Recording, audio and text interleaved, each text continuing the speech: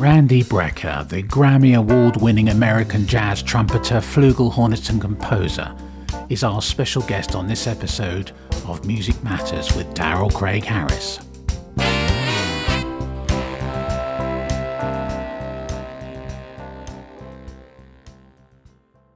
Randy Brecker, how are you doing today? Well, I woke up feeling pretty good, actually. So far, so good. Yeah, exactly. Every day you wake up is a good day. Yeah. Glad I'm here. I know. Yeah, I hear you. But go ahead. No, I was gonna say, so you're actually in New York, but mentioned you're in the Hamptons.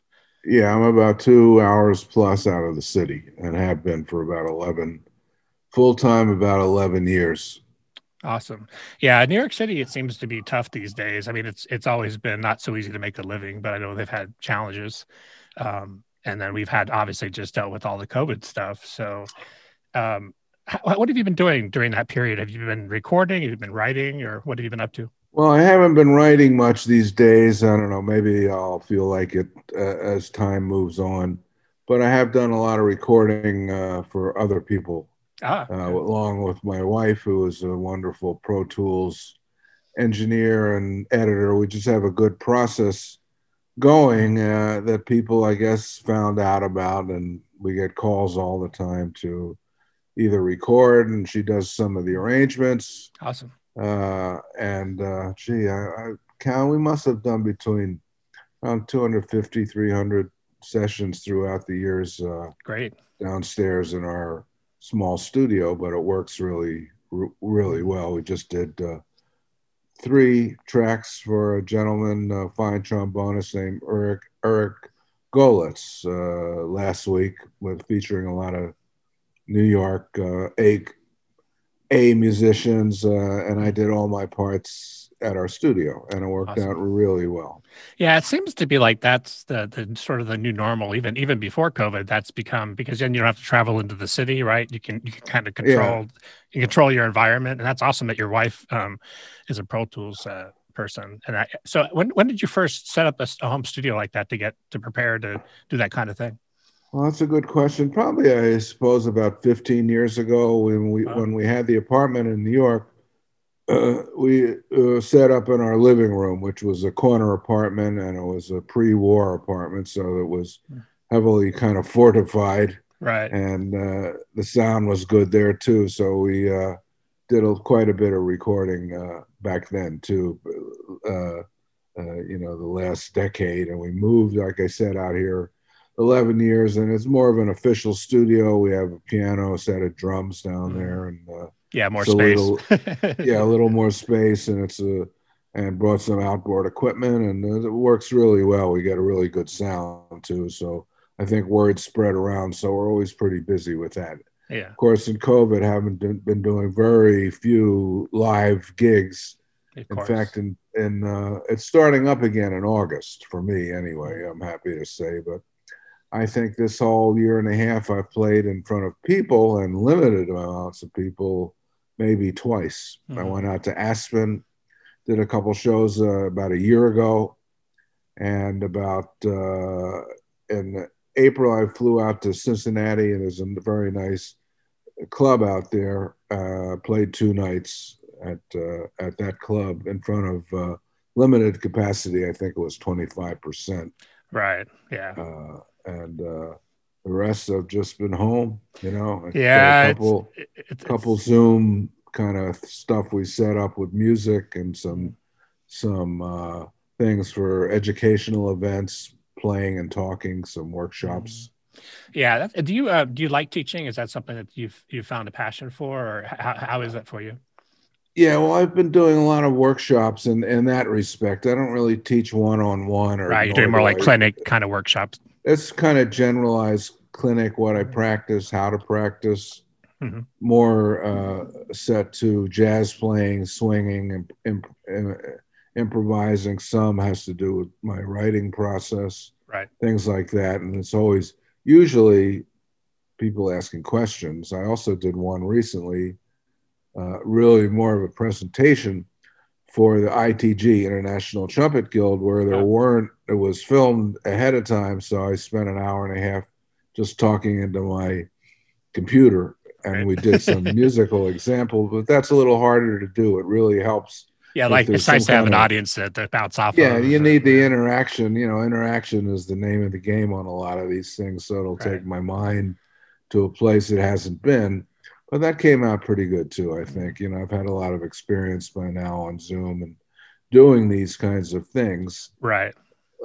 Which is I'll always have with me now. Yeah. So I think the great thing with the Zoom, and what I found even doing the podcast, is it basically opens you up to international, audience, and you can reach. It's just a whole different animal, right? And now because of the internet, everything's so global. I guess for better or for worse, depending on your perspective. But so actually, you mentioned your writing process, and I mean, you're actually a very prolific writer, and with all your albums with your brother. Those are kind of hallowed ground for many musicians, including myself. Tell me about your writing process. Is it something that you do alone? Are you into collaborating a lot? What's that for you? How does that work? Well, when I was doing it a lot, it was something 99% of the time doing it alone, although we did have some success jamming up some tunes. I could tell you about that one, because the one we jammed up became our biggest hit, Sneaking Up Behind You. Okay. Which was really somewhat of a long story, but I had written back in 1974, sounds like many years ago. Many decades ago. Yeah. I had this crazy idea to want to write stuff for specific friends. A lot of pieces fell into place. I had been playing with Billy Cobham's band for years, and wanted to establish my own identity as a composer and arranger. Sure. And one by one, all the musicians who I wanted to use were around. Dave Sanborn, who I had met when I was 15 at band camp. My brother, Mike Brecker, moved to town. Dave had moved from Woodstock to New York. Don Grolnick, who I also met originally at the Stan Kenton band camp, same place where I met Dave. Strangely enough, we were all 15 years old. Imagine that. Yeah, what a group. New York. Will Lee had been in New York, who I called when he was 17 to join the band Dreams. He was around. Steve Kahn, Bob Mann on guitar, I had been playing with quite a bit. I was friends with Harvey Mason and Chris Parker. They both played on the first record.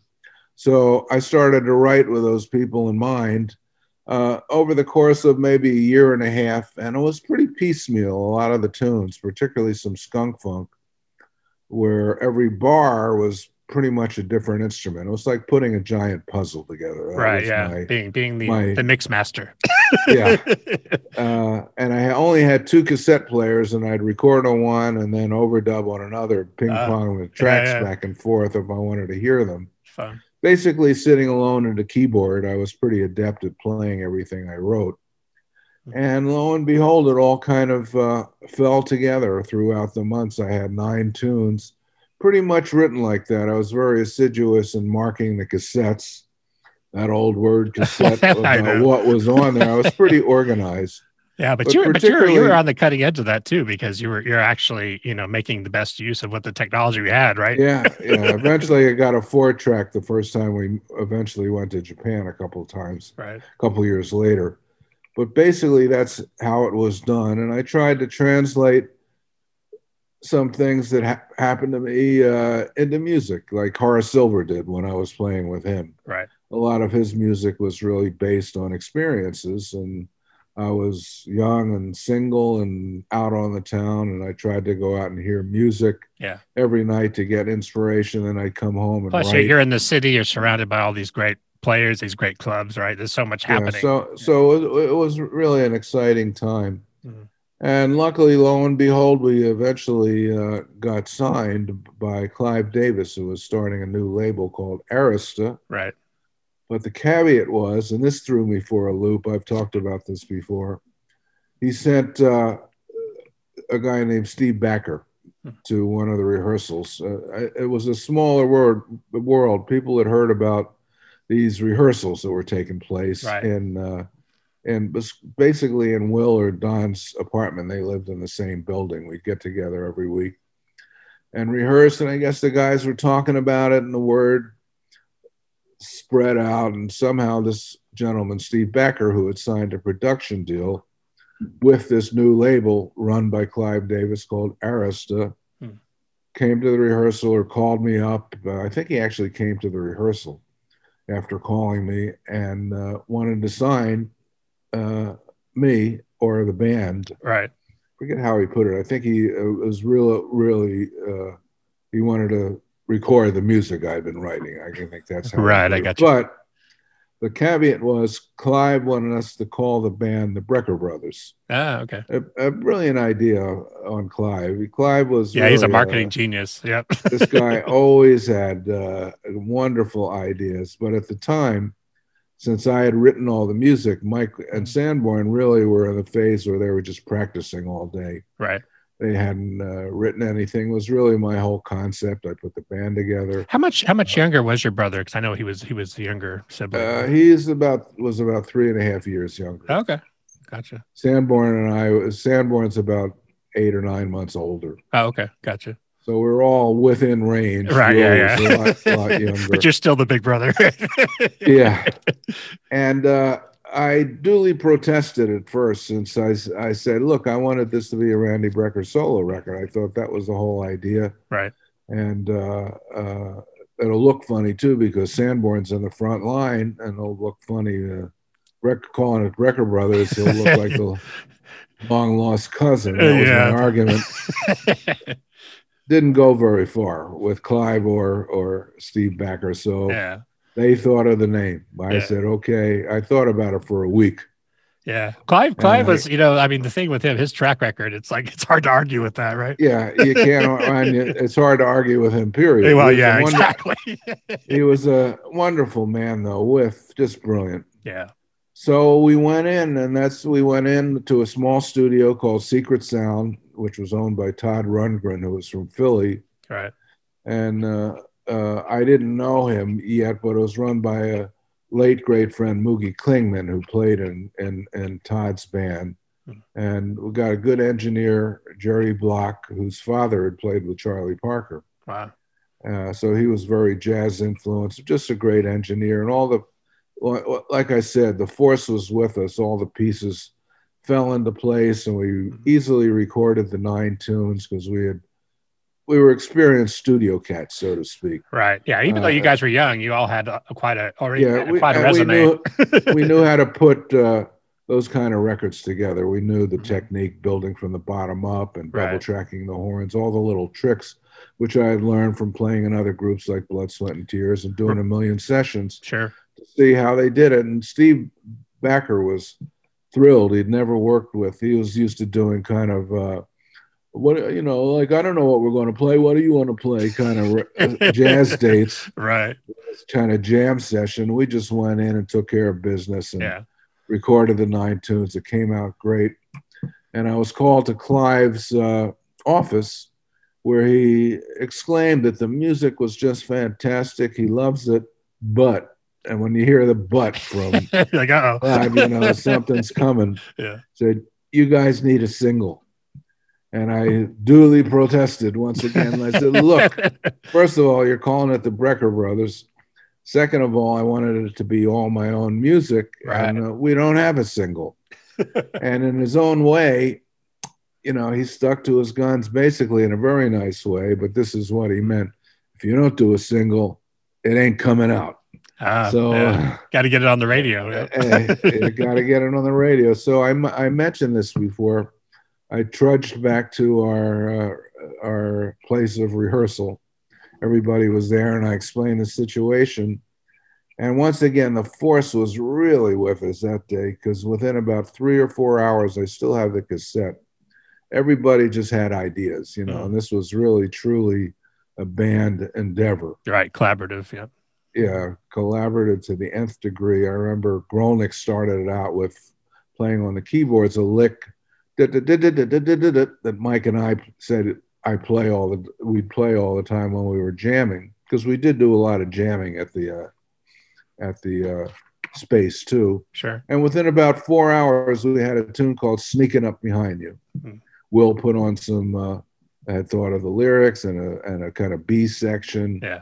Skolnick had thought of the Steve had thought up some great guitar parts, and Chris Parker was the disco king drummer in New York. Yeah, got the. So it all fell together, and we went in, and Clive came to the session. Thankfully, loved it. We went in, I think, the next day, and recorded it, and that's what really sold the record. Clive loved. He inserted a couple brilliant ideas. Once again, he was always right, but it was about. I think we had changed the horn melody and the fade, and he made us keep the original melody. It was a couple good ideas, but he loved the tune, and it became number 2 on the R&B charts, which is a big deal when you're coming out of your first record. Yeah, it was a big deal. The record shot up the top 200. I couldn't believe it. None of us could believe it. We get Billboard every week. Go through. Yeah, it's exciting, right? And never in our wildest dreams I'd figured the record would, sell like most jazz or even funky jazz do, 5,000 or 10,000 records. The next thing you get some tour dates, and next thing you know, we're opening for Parliament Funkadelic, Chaka Khan, and record sold 200,000 and still going up the charts. And still selling. Yeah, I mean it's amazing, actually. Yeah, it is. Off the one hit, man. We based our career off that, but sadly, we spent the next 5 or 6 records trying to recreate another hit. We had some success with East River, particularly in Europe, but it became kind of a brand, and the records also sold really well. Yeah. Eventually, Sanborn found his footing, I think partially from watching how that worked. And and you can hear the influence in his music too, like where it fits in a really sweet place between jazz, funk, soul. Like that's a fun place to be because you have a lot of freedom, right? Especially back then, it was that music was accepted by the public, so you saw a lot of those records: Chick Corea, Stanley Clarke, John McLaughlin, every 10 or so records in the top 200, George Duke, were instrumental kind of fusion, as they called it before it became a dirty word. Right. It was accepted and was the disco years. So it was an exciting time, particularly for us studio cats. Yeah. What was your feeling about guys like Herb Alpert, who I mean, that was sort of in a different idiom, I guess, but he kind of opened the world for that too, for like the solo trumpet sure thing. Did. He heard this music in his head, and Mel Lewis always tell the story. He knew Herb early on, and when Herb was in New York, right? And Herb would go to Union Day, which is where all the musicians go to try to get gigs for the week. All the union hang. Yeah, and there'd be guys with megaphones. I need a trumpet for Les and Larry Elgart Thursday night, and he was there with his charts trying to talk musicians like Mel Lewis into playing on the records. Right. Mel told me that story himself, but Mel didn't want to. Thought it was out of his comfort zone, so to speak. But Herb, look, what can you say, man? Besides the fact that he got instrumental music popular before the public, he, with his success, he's just become a wonderful philanthropist. Yeah, has put millions of dollars of music of his money back into music and education. Just a wonderful guy. A brilliant business guy, and just he's helped. I mean, how many people has that guy helped? It's amazing. No, it's I was lucky enough to meet him and under strange circumstances back, I don't know the year, I would say it's the early 80s. I had come back from Japan with my then wife, Ileana Elias. We stopped off in Hawaii, as you would do coming back, because you didn't have to pay for the stop. You could get off the plane. That's actually a really good flight. Yeah, I like that flight. And we kind of wanted to be alone. We checked into a hotel because we'd been in Japan for a couple of weeks, and I swim out to this kind of about 50 yards. There was a float, like a wooden float, where you could climb up the ladder and just kind of sit there, and there was another guy on the other side of the float, and I looked around, and sure enough, it was Herb, and we had never met. Yeah. So I introduced myself, and he knew my work. Oh, yeah, of course, knew his family was there. So we, I'm sure he didn't want to see anyone else either, but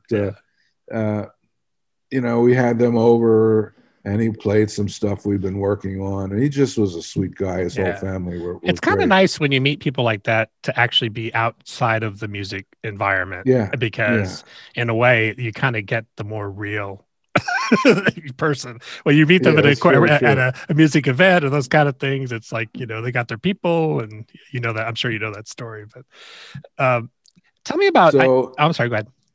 So it became a nice relationship. In fact, he at one point funded a Michael Brecker competition in Israel, among other things. Awesome. After Mike passed away, just a beautiful guy. Right. Can only have good things to say about him. Yeah, that's great. Yeah, in the music business, unfortunately, that seems to be kind of rare when you have a guy he's just a good dude, and like you said, helping people and making, especially with kids, that's something that's close to my heart too.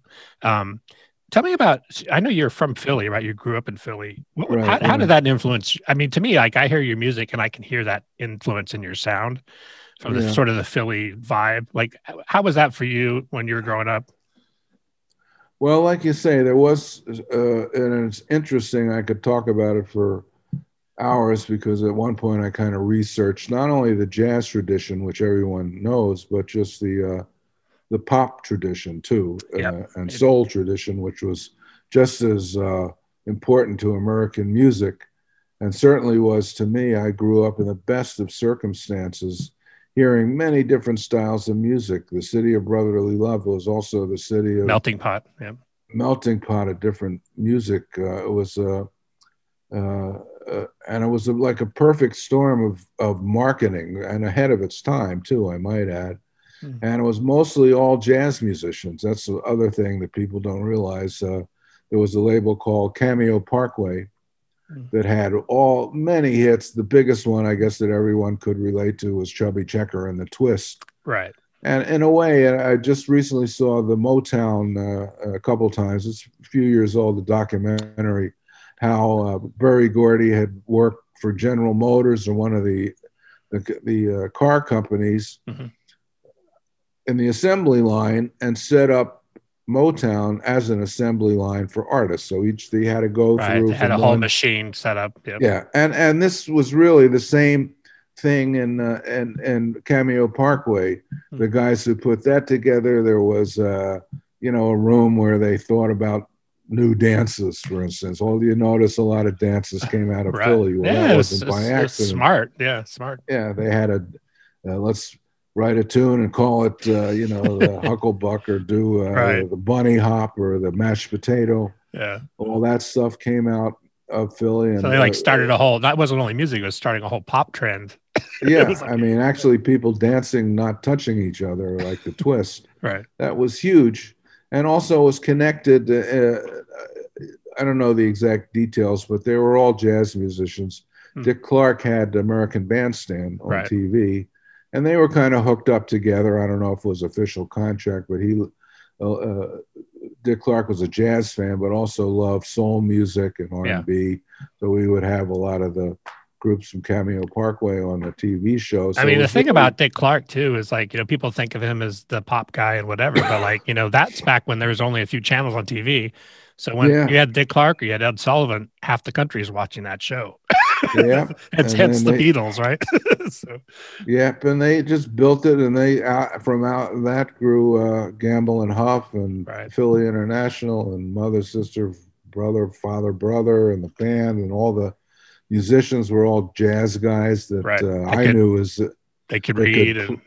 They read. They were the best musicians in town and could play whatever you put in front of them. So it's a very similar story to Motown. I always mention this. It was I knew all these guys as jazz musicians because apparently for fun, a lot of them would get together on Sunday afternoon down in South Philly and just play. Guys probably don't know these names, but a tenor player named Buddy Savitt, who played all the funky tenor solos on all those records. John Bonnie, wonderful altoist, and most importantly was a guy named Jimmy Wisner, great piano player who put jazz records out with his wife, Norma Mendoza. These are all the names. I knew them as jazz musicians. I didn't realize they were all part of all these hits. Yeah.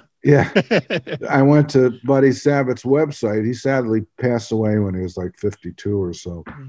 But it says the most listened to saxophonist in the world. And I thought maybe, what? This guy I used to hear Sunday afternoons. And sure enough, he's the saxophonist on all those records. Yeah. And there was another guy named Vince Montana, a wonderful bebop vibist. And he started the South Soul Orchestra, which also had many hits and had all these same guys on. Right. They were heavy disco records. Yeah. But with a slant. And the thing is, those guys they were working musicians, right? They're doing the sessions, but they were doing great. Yeah. So quite an interesting history. And as I said, that developed into Gamble and Huff, and Vince started working for them, and they just had a lot of success. Also using local talent as the stars. They'd find guys that Frankie Avalon was a trumpet player. I played with Frankie for a long time. You did? Oh, yeah. People don't realize with him, he's been working since he was a kid. He was like 9 years old. Yeah. I recently saw an edition of The Honeymooners. Yep. You probably know this, and he appears on one of them. He's like 12 and plays beautiful trumpet solo. He could really play. Yeah. And grew up with a friend of mine, Lou DeBackin, I guess. They went to school together. Yeah, Frankie grew up in a house full of kids in a tiny house in Philly. That was the Fabian story. All these guys that came out. It's amazing. The Philly story is amazing. Yeah, there's Bobby Rydell. Yeah, I played with Bobby. Bobby Ritterelli. Yeah, I actually backed him up too down in Wildwood. That's a fun show.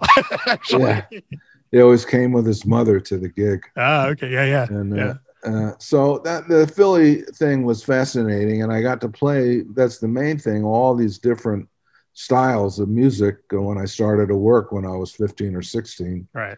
Played with some of the jazz guys, Billy Root, great tenor saxophonist, baritone, and an octet. Clarence C. Sharp let me sit in all the time. So I started to work around town with Lou DeBackin, who was a little older. There was a Philadelphia youth band led by Jimmy DePriest. Awesome. Who was the drummer who became the conductor, James DePriest. Right. Yep. So and plus there was just so much music around to hear. My father, being a musician first, would take me all the time to the clubs. There was Pep's Showboat right across the street from each other, and in Red Hill, New Jersey. That's probably the place we went the most. Was the Red Hill Inn, where I heard Maynard and Miles and just all these other guys. And I mean the Philly thing is great too, because you weren't that far from New York, right? You could kind of go back and forth. And plus we went back and forth. He would take me into, as I got a little older, to hear Miles in New York at the 5 spot. And it was just a great way to grow up. Yeah, it's a magic. That's kind of a magic time, right? And plus there were jam sessions at the house with his friends, and he had some really good musical friends, a wonderful trumpet player who had a career and moved to Detroit, Bobby Mojica. These guys could really play. So I grew up listening to guys who really knew how to play. Remember one weekend, the great John Hendricks came over and stayed for the weekend. He was snowed in Philly, and he was part of the jam session. He sang, and I kind of played behind him. I was around 12 years old, thrilled. Out of my mind. And it's a funny story. I heard him 50, 60 years later when he was in his 80s. And I'd seen him a couple times. We had talked, but this was at the Blue Note. And I went to his dressing room. His wife, Judith, was there, and she had been at her house when I was 12 years old. He said, "Oh, yeah, sure. Do you still have that tape? That was history. You actually remember that my father recorded it." Said, "You got to find that. That's history." So what a guy. So I mean, I always say with this kind of background, I should really play better than I do, because I was really around. I think you've done it. You've done okay. Well, I'm trying, but everyone really takes music seriously in Philly. Yeah. The listeners and the musicians, and particularly the listeners. They know what they want to hear, and You gotta. Well, that forces you to up. I mean, it's like the New York thing. It forces you to up your game, right? Because like if you want to stand out and work, you gotta like get better quick. That's true. Yeah. And luckily, I had good teachers and things, kind of fell into place and good influences. Yeah. Working with your brother, when did you guys first start doing that? Was it just from the time you were really young? Did you guys used to jam together? How did that? Well, it's interesting. It happened really officially later than people would assume because of the age difference and the fact that Mike wasn't that serious about music when he was younger. I started on trumpet when I was 8 and studied with Sigmund Herring from the Philadelphia Orchestra. Wow. Yeah. In the suburban Philly, they didn't have much of a music department. They only had clarinets or trumpets. And Dad having, going to hear Clifford every night. Clifford was the talk of the town. Right. He had all Clifford's records. And once he grabbed me saying, trumpet's the greatest jazz instrument. He was listening to Clifford. He grabbed my arm, almost pulled it off. And conversely, Mike didn't want to play the same instrument as I did. So in a way, as he put it, he got stuck with the clarinet, which he studied assiduously for 6 years with Leon Lester from the Philadelphia Orchestra. Right. But he never really took to the instrument, but he was getting a really good foundation from what I've heard. And he agrees that clarinet out of all the woodwinds by far the most difficult. So if you can gain some chops on when you hear guys foundation. You hear guys like Pete Fountain way back when, right? I mean, who just got a beautiful sound. Then you really, because I would say thing like clarinet, I'm like, but then you hear that, you're like, wow, and you focus on tone and learning how to read. I'm sure that was great for him, And it was, but still, music was not as important to him at that point in time. He loved playing basketball, and I think first in line was his chemistry set. He's in the basement all the time. So he was a mad scientist.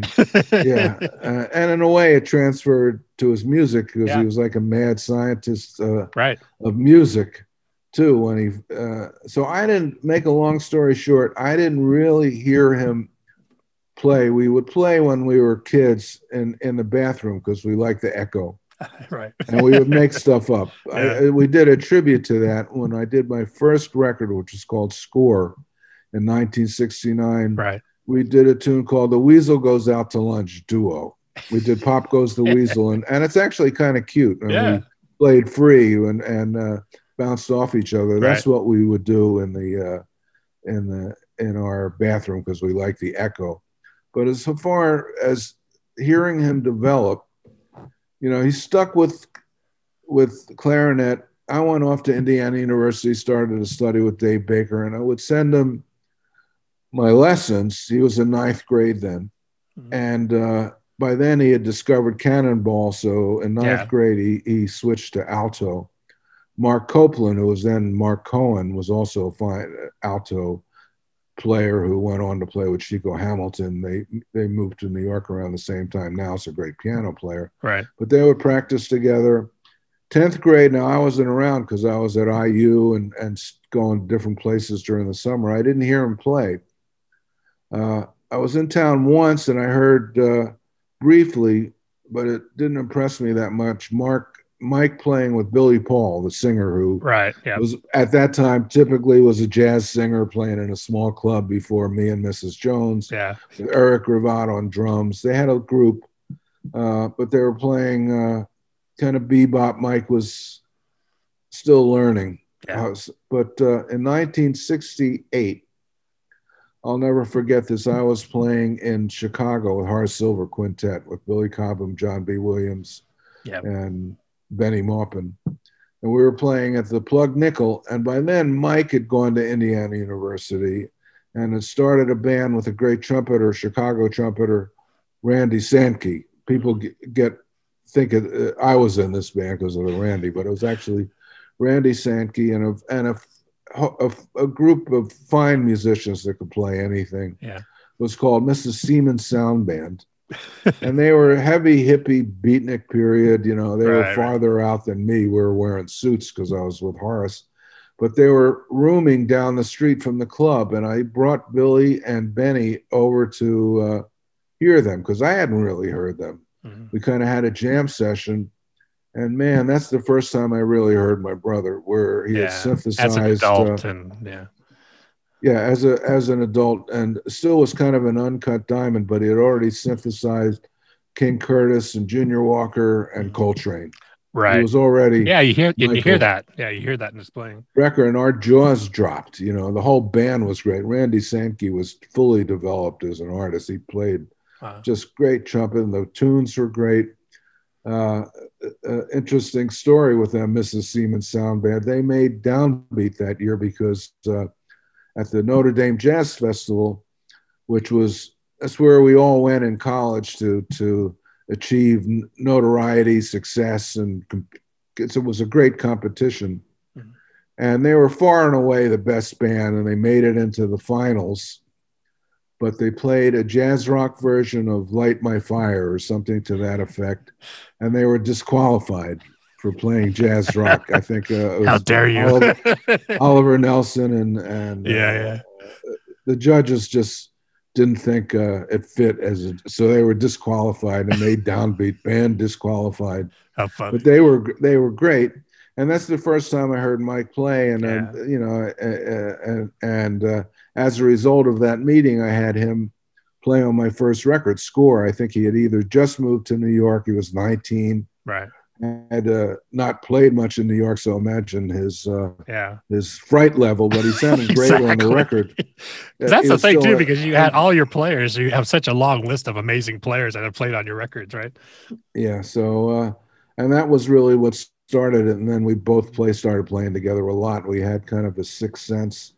Our sound kind of matched it. We had certain nuances and ways to play vibrato and grace notes that we didn't have to talk about. Right. So we started working a lot together in the studios, along with Sanborn, and what became the core of the Brecker Brothers band, because Sanborn also kind of had a lot of the same same vibe ideas or the same influence. So we were, we fit together really well, along with the trombonist Barry Rogers and usually Ronnie Cuber. Right. The five of us work really together. We could jam anything up and make it really soulful and whatever they wanted. So that was they call it when the kind of like the blood harmony, when two singers, brother and sister, mom and daughter, so that's the same thing, right? Yeah, you can't. That's in your soul. You can't teach that. You're born with it. I mean, it's true, man. We didn't have to teach it or talk about it. It was just wow, man. This is special. Yeah, and you hear that. I mean, you hear that on the records, and speaking of doing those records, who are some of the guys that really stick out to you as far as players, guys that were your kind of go-to guys? I know it's a long list of people. But... Oh yeah, probably too long of a list, but I think the ones that stand out the most off the top of my head was Antesia Music, which was owned by Ralph McDonald, and he had also played on my first Brecker Brothers record, percussion. Right. We had done an amazing amount of sessions together under different circumstances, but his core band at his studio, he had done very well as a songwriter, writing for Roberta Flack and others with Bill Salter. And his band, what can you say? Richard T., Bernard Purdy, Eric Gale. Yeah. And the like. Yeah. Kind of a dream band, yeah. It was Aretha's band. Yeah. So we loved playing with Cornell Dupree, of course. And other guys came. Grover did a lot of sessions there. Mm-hmm. So, and it was just great. We did a million sessions together. Purdy would set up the sign and said, call Pretty Purdy with his phone number. But you know what? He could back it up. He sure could back it up. Yeah. But there were a lot of other little cliques that we played with. There was a guy named Tony Camillo who did a lot of records for Casablanca. Right. That was a different horn section. Mike usually wasn't in that one with me, Alan Rubin, George Young, Miko Minardo on trombone, and Lou Delgado on baritone. He kind of was the section leader. And then Miko had a brilliant idea, so he thought, to do Star Wars disco. And we kind of poo-pooed it because every week engineers were coming up to us, top secret, next week, theme from Star Trek, disco, don't tell anyone. Yeah, right. Next studio, look, next week, don't tell anyone, top secret, I Love Lucy, disco. Right. So Miko in the middle of this has the idea, I'm going to do theme from Star Wars. We were kind of poo-pooing it, laughing about it because it was part of our horn section. But, we went into a big studio in New York. Howard Wheeler wrote the chart, got the best guys in New York. Eddie Daniels played a little clarinet solo in the bar scene, and they sped it up an octave, so it sounded like Munchkins. And that record was #1 for weeks. #1 for weeks, and we never saw Miko again. He just took off. He took over. He sat home counting his money. That was the end of his trombone career. Right. Yeah. But you just never know because there were so many sessions going on. Right. Yeah. Well, I think the thing is too that was, even though like you said the disco thing and all that, but that being the Philly and New York and in that time period, there's so much music happening, right? And a lot of great music. Yeah, a lot of great music. The jazz. What can you say? There were so many great tenor players going back to that. Billy Root, the late Billy Root, who was played with Dizzy's big band, and that was probably the most fun he had. But also Stan Kenton's band, and was really on the scene. Mentioned once that there were more tenor players in Philadelphia than on the entire West Coast, and it was true. There were the guys that stayed there, and there's just the host, Benny Golson, John Coltrane, Jimmy Heath. You just go on and on. I made a list once. Larry, who's still there, can't think of his last name now, but and guys that never left, and Coltrane and Dizzy lived there for several years, but Coltrane had a big influence, his whole attitude on the scene, and there was always jazz happening, local jazz too. Yeah, and I think with those level of players, it just forces everybody to up their game, right? Because if you're going to be a working guy and you're going hearing these amazing players from different countries. In New York, you got all the guys from Puerto Rico, you got all that Cuban, like all those influences are getting a big mix, right? Very true, and like I said, there was a lot of festivals, local festivals. Cats would come out and play. Mickey Roker, Bobby Durham. There were so many great drummers. Yeah. Of course, the whole B3 organ history started in Philly. So every year there was a B3, kind of battle. I would play battle of the B3. And that was always a thrill. And whenever I went back to Philly, I'd talk myself into thinking, well, these guys, they sounded great, but I was a kid. They can't be that good. Yeah. Bootsy Barnes, I'd go play. Man, they were all fantastic. Yeah. So much talent. It's amazing. That's, I played with Billy Preston way back when, and Billy did Amazing Grace by himself. And I just sat there just like, oh my God, it's chills. That's such a cool instrument. That B3 grabs your soul. Yeah. Very true. Yeah. So I was very proud to, just say that I'm from Philly, and I think it's funny, whenever I do go back there and play, it still feels like home out the way that is, and see some old friends. My friend Terrell Stafford started several years ago the Philadelphia Jazz Orchestra. Mm-hmm. So every once in a while, I go back and play with them, that's awesome. They do some of my music. It's great. Just brings back so many memories. Yeah, that's, those things that just stays with you the rest of your life, right? That gets into your music and your soul, the food, the whole thing. It's sure it does. Yeah. What have you been doing recently? I know you've been writing, like you mentioned, and then are you recording any of your own albums coming out, or what's your plans? Well, I don't have anything. I have a couple ideas, but I think the next thing, without getting too specific, because it's just formulating in my head, I haven't done a lot of really kind of blowing sessions. Mm-hmm. So I'd like to do some kind of quartet record. And I have one idea to make it a tribute to some person who I think is well deserving. And I'm not sure who I'm going to call yet, but that seems to be the general idea. I've done a lot of records where I've written all the music. Right. And this one, I think I'd like to be a little looser, maybe find some tunes that people don't play, and really make a jazz record, because the last few records have all been, not small groups. I've done a lot of records with big bands recently, European radio bands. Right. In fact, I had... Which some of those are just amazing groups. Oh, they're all, I did one with, I had to make a list. Actually, during COVID and during 2019, in a way, it was sadly a lot of records that I had been working on with various different parties became due. A lot of them were released around the same time. So I had close to 10 albums out around the same time within a year, which is way too many, as you well know. But you're a working guy, so it's good.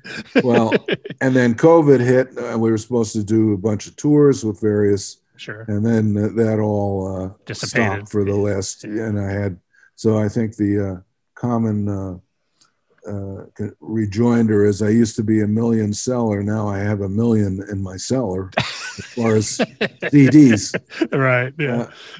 Was supposed to do a tour with Sanborn and a Brecker Brothers record from 1987 or 77 was released. It hadn't been released previously. Oh, okay. Came out, so we ordered a bunch. I heard a thump, thump, thump on our front porch, and we had ordered 1,000 records, and then the tour was canceled. So they're in my basement. So now you're having a sale. Yeah. a two for one. But literally, I had to mention some of them. I printed out this thing. I did some of them were not reissues. They hadn't been released before, and they were all good, but they're all within a year. There was a Randy Brecker Quintet live at Sweet Basil, which was also a DVD, CD. Okay. With Bob Berg, with my band at the time. That was great to have out. 33 years later it took. But awesome. That came out. Hey, you know what? The music's still good. Yeah, and Berg was playing great, and we were doing all original compositions of mine at the time. Mm-hmm. This was 1989. Oh, okay. And shortly after that, I did a big band record with the Umo Jazz Orchestra in Helsinki, arranged and composed by a guy named Matt Holmquist. That came out about a month later. That's called Together. Awesome. And then I had been working on this for months. Randy Brecker with the NDR big band. That came out called Rocks, where they do all my tunes from different periods. Awesome. This is all from month to month. And but that's all stellar music and great. Let's see. And Brecker Brothers live and released. Let's see. I got it here from 1982 CD set. And then it's a project I had been more proactive with and I'd been planning on. It's called Brecker Plays Rovati. Okay. My wife, Ada Rovati, wrote all the music. Awesome. Of this one, and I kind of co-produced it, put the band together, and it came out really, really nice project. So that came out a couple months later. And after all these kind of cleared up a little, and this was taking it right into when COVID started, we had been working on a project with Eric Marienthal, the great alto saxophonist. And that eventually came out as Double Dealin', but we had to do that or really separately because this was in the middle of COVID. Right. And he was in LA. I had planned to go out there, but we did it with George Whitty producing. Mm-hmm. And that's kind of still, I think they're going to re-release it. They kind of half-released it, but it did pretty well at radio. Yeah. And I thought at the time that was going to be it. But unbeknownst to me, I had done a record with, and this is more of a neo-free jazz record with Dave Liedman and Mark Copeland and other Joey Barron, Drew Gress, really in the studio together right before COVID hit. And that came out called Quintet. Yeah. And then a record recorded. You believe all this? This is all the same year. Hey, you know what? It's good to be busy. So a record came out, 2 CD set that I had recorded in Copenhagen with the great Bernard Purdy, who's still playing his ass off. Yep. Great Danish musicians and a famous Danish alto saxophone his name is Benjamin Koppel. So then that came out. And then if that wasn't enough, just a couple months ago, Hal Galper Quintet with me and Mike, awesome. Bobby Moses and Wayne Dockery live at the Berlin Jazz Festival in I don't know if I can find that one, 1977, I think. Yeah. It's a really good one. We were playing a lot. Isn't it awesome that you and your brother's music, well, especially your brother too at this point, that his music lives on? I think that's a beautiful, that's a beautiful thing. Yeah. It's amazing. It's great, and can see him play all the time. Just to remind myself, I go on and just watch them for a while just to remind myself, because you kind of forget that nobody else could do what he did. Right. Yeah. Yeah. And I mean, and just the fact that you guys are family, that's, you can't replace that, even though you obviously all these bands and great players, great sax players, but that's a special thing, as we all know. But that's awesome that you're so busy. As a player who's done this for so long, do you still get excited about touring, excited about playing live? Is that it seems like you do, obviously, because you're so busy. Well, yeah, but now with it remains to be seen. Although I think, like I said, I'm starting back in August, going to the Berks Jazz Festival, and then from there going to Budapest. Yeah, you got a jazz cruise coming up in 22. Yeah, also, right? Yeah, jazz cruise, which was postponed, and I have work coming up, so I'm sure. I've been off for so long. It's taken an effort. I love to play, but I go into the studio when we're not recording, and I put on records, and I turn down the lights and just play along. Yeah, and just play along and pretend I'm at a gig. Keep my chops up. It's good to do that too, because it reminds you why you first started playing, right? The love of music. And I still get excited, when I do that. I find some good records with some swinging drummers. Yep. Jimmy Cobb and Elvin. Yeah, it's in your soul. You feel that still. You just chomping at the bit to get out and play. Awesome. And I think it'll take a sec, because I'm so used to being not in front of people. Right. I've noticed it's had an effect on just even when I record. I get a little more uptight or nervous when I have to, because I'm just out of practice as far as doing it in front of an audience. The 2 times that we did it, and I think I spoke for everybody, everyone was a little, trying to plant their feet firmly on the ground, because it was so weird trying to play in front of people. It had the spontaneity. You think, you don't think as freely, because it's uncomfortable. You realize there's people out there, and you're standing on a stage. Yeah, you got to shake out the cobwebs, and but I'm sure once things go back to normal, it looks like a lot of guys are going back to work now, if not in July and August. I think, and also the travel restrictions are going to start lightening up. And I know you do a lot overseas too, which is I'm used to being on the road. To sit at home for a year and a half is it's tough. It was a challenge, but I love the sound of the trumpet, and and I love the horn, although sometimes I want to throw it out the window, but I think we all have that feeling. Absolutely. I'm down there pretty much every night. Yeah. Sometimes late, but I'll play for a couple hours a day minimum. That's inspiring, man. I know. How many decades have you been playing now? I mean, it's been a while. Well, 6. I started when I was 15, and I'm 75. Wow, awesome. So, yeah. Well, you're a young 75, and you stay busy, which I'm sure that helps that. But that's awesome that you look forward to playing after all these years, and I think that's very inspiring. Well, thank you. Well, I don't know how to do anything else as part of it too. So. I'm at the same boat. I'm catching up to you, kind of, sort of. Thank you so much, Randy. I really, and I should mention our mutual friend Jason Miles arranged this. Sure. Jason is a very well-known producer, a great guy.